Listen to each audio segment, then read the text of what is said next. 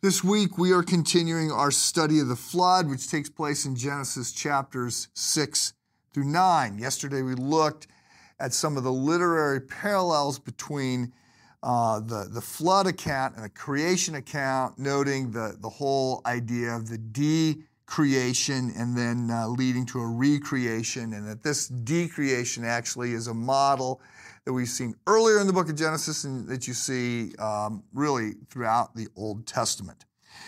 So today we're moving into chapter 7.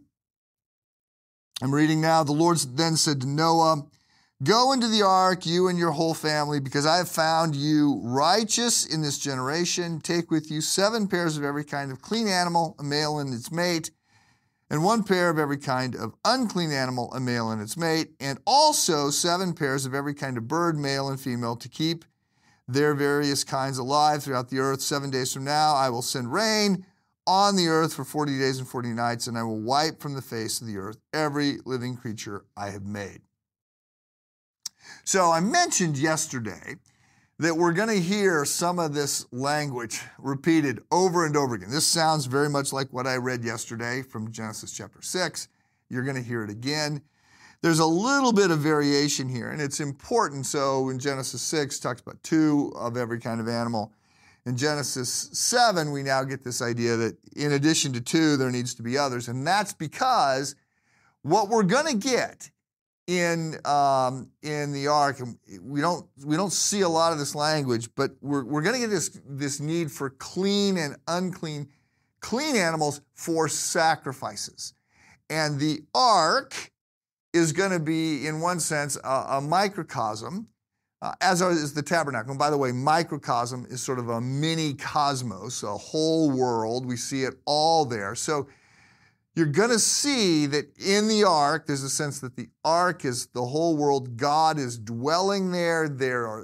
Everything is there, and there's sacrifices going on there on the ark. And then we'll get this a lot when we get into the second part of the book of Exodus, which is going to happen in the first quarter of 24. That's not in the devotions, that's in the sermons. But in the second part of Exodus, the last third of Exodus, you get a lot of instructions about building the tabernacle, later to be the temple. Tabernacle was sort of a temple that could move. It was a tent. It wasn't the temple that would be built by Solomon later on. But there you've got this idea in the temple of the same kind of thing. You've got a whole sort of microcosm, mini cosmos, God and people, sacrifices happening there.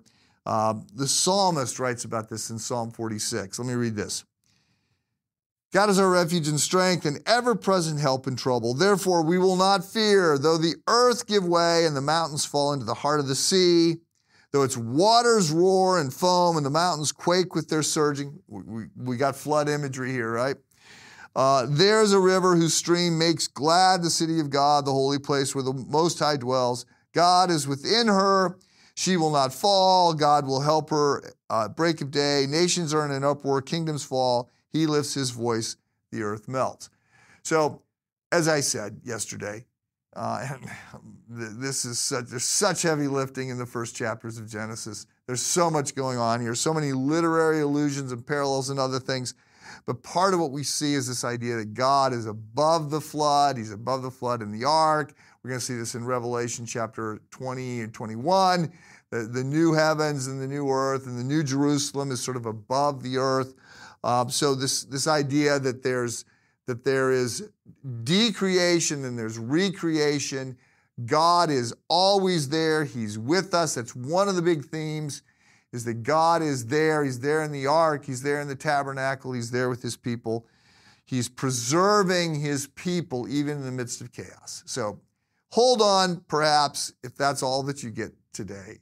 God is with his people even in the midst of the chaos. He is with you as a great promise.